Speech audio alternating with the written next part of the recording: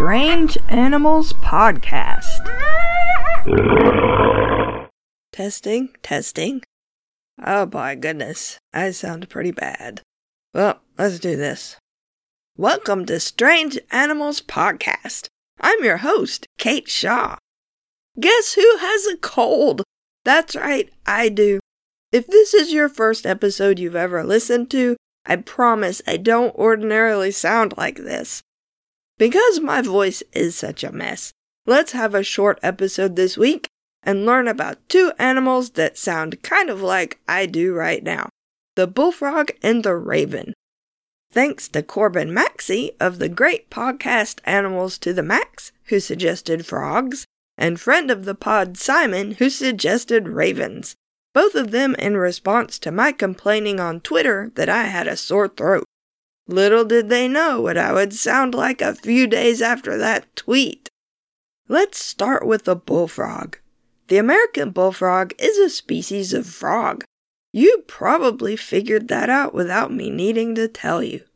It originally only lived in eastern North America, but it's been introduced in many other parts of the world.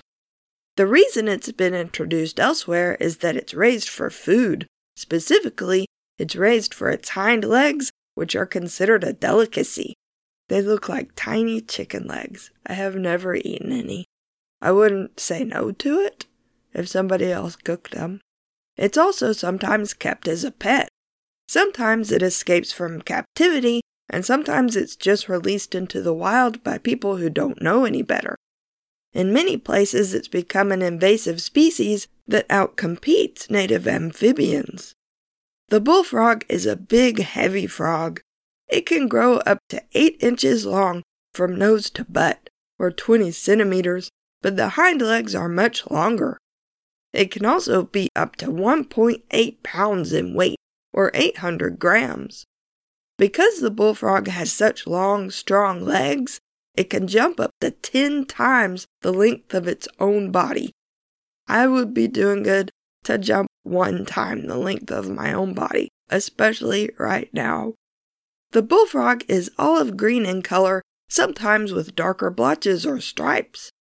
The belly is pale, and the lower part of the nose along the upper edge of the mouth is often bright green. Males usually have yellow throats, or technically yellow gular sacs. This is the sac the male inflates in order to make his loud croak. Male bullfrogs have territories in swampy areas that they defend from other males, but the territories aren't very large, maybe 20 feet apart from each other at most, or 6 meters. The males tend to move around and gather in groups during the breeding season though, which is usually spring and early summer. The males croak loudly to attract females, and sometimes wrestle each other to show who's stronger. The female bullfrog lays her eggs in shallow water with plenty of plant cover. If the temperature isn't too warm or too cold, the eggs hatch in about 5 days into tadpoles. The tadpoles have gills and teeth, although at first they don't use their teeth for anything. They eat algae and other tiny food at first, and as they grow bigger, they start catching larger food. In warmer climates, the tadpole starts to metamorphose into a frog in a few months. In colder climates, the tadpole can take up to 3 years to grow into a frog. A full-grown bullfrog will eat anything it can swallow, not just insects. It'll eat mice and other rodents, bats, birds, other amphibians, crawdads, snails, fish, and small reptiles. It uses its long, sticky tongue to catch its prey, then clamps its jaws shut so the prey can't escape. If parts of the prey is sticking out of its mouth, like a tail or leg, the frog uses its thumbs to cram the bits in. If the prey won't quit struggling, the frog may jump into the water and swim around until the animal drowns. They should call them shark frogs, not bullfrogs. A lot of animals eat bullfrogs though, like alligators and various snakes, birds like herons and kingfishers, and river otters. I have personally seen a snapping turtle attack a bullfrog. That was creepy. Sometimes when something attacks a bullfrog, it will actually scream. This sometimes startles the predator enough that it lets go, and the bullfrog can escape. Bullfrogs show some resistance to snake venom too.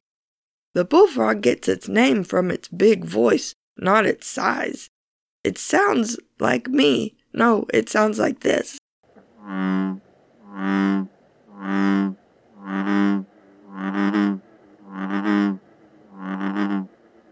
Next, hopefully I will not lose my voice before I finish talking about the raven. There are a number of different raven species, but they all look similar. They're big black birds with heavy bills and deep raspy voices, like me. They look like a buff crow. We'll talk about the common raven today, which lives throughout the northern hemisphere. That means North America, Greenland, and most of Eurasia. The common raven can grow up to 26 inches long from bill to tail, or 67 centimeters, with a wingspan over 4 feet wide, or 150 centimeters. Its feathers are glossy black, with purplish or blue iridescence in sunlight. Young ravens look similar but are not as glossy. Sometimes you'll see a picture online of a little black poof of a baby bird labeled as a baby crow or raven, but that's a mistake. Baby ravens have sleek feathers, not downy feathers. I'll put pictures in the show notes so you can see the difference. The raven is an omnivore, which means it pretty much eats anything it can get. It will eat roadkill and other carrion, fruit and grain, insects, small animals, other birds, and eggs. It's also extremely smart, which means it can figure out how to get into trash cans and other containers to find food humans think is secure.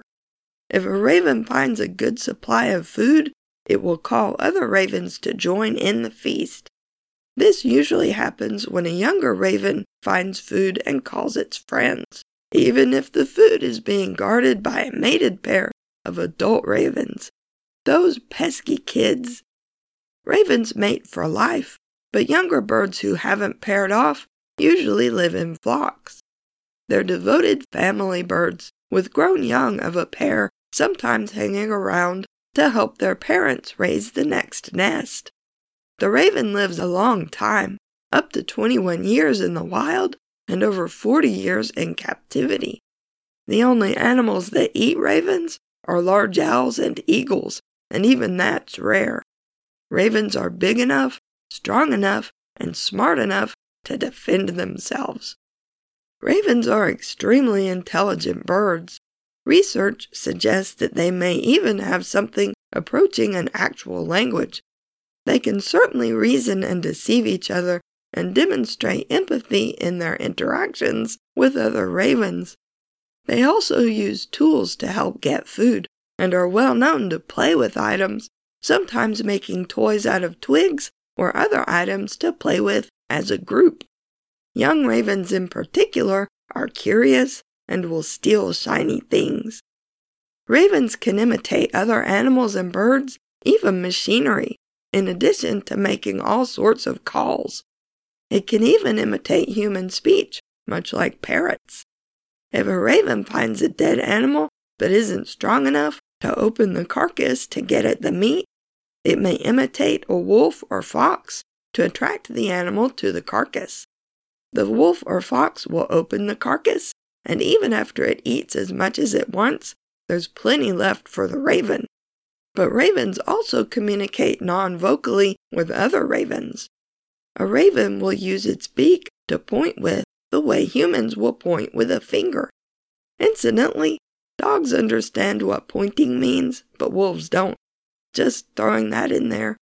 They'll also hold something and wave it to get another raven's attention, which hasn't been observed in any other animal or bird besides apes. I will soon be reduced to communicating non-vocally if I don't stop and rest my voice. So I'll shut up and let you listen to a real raven.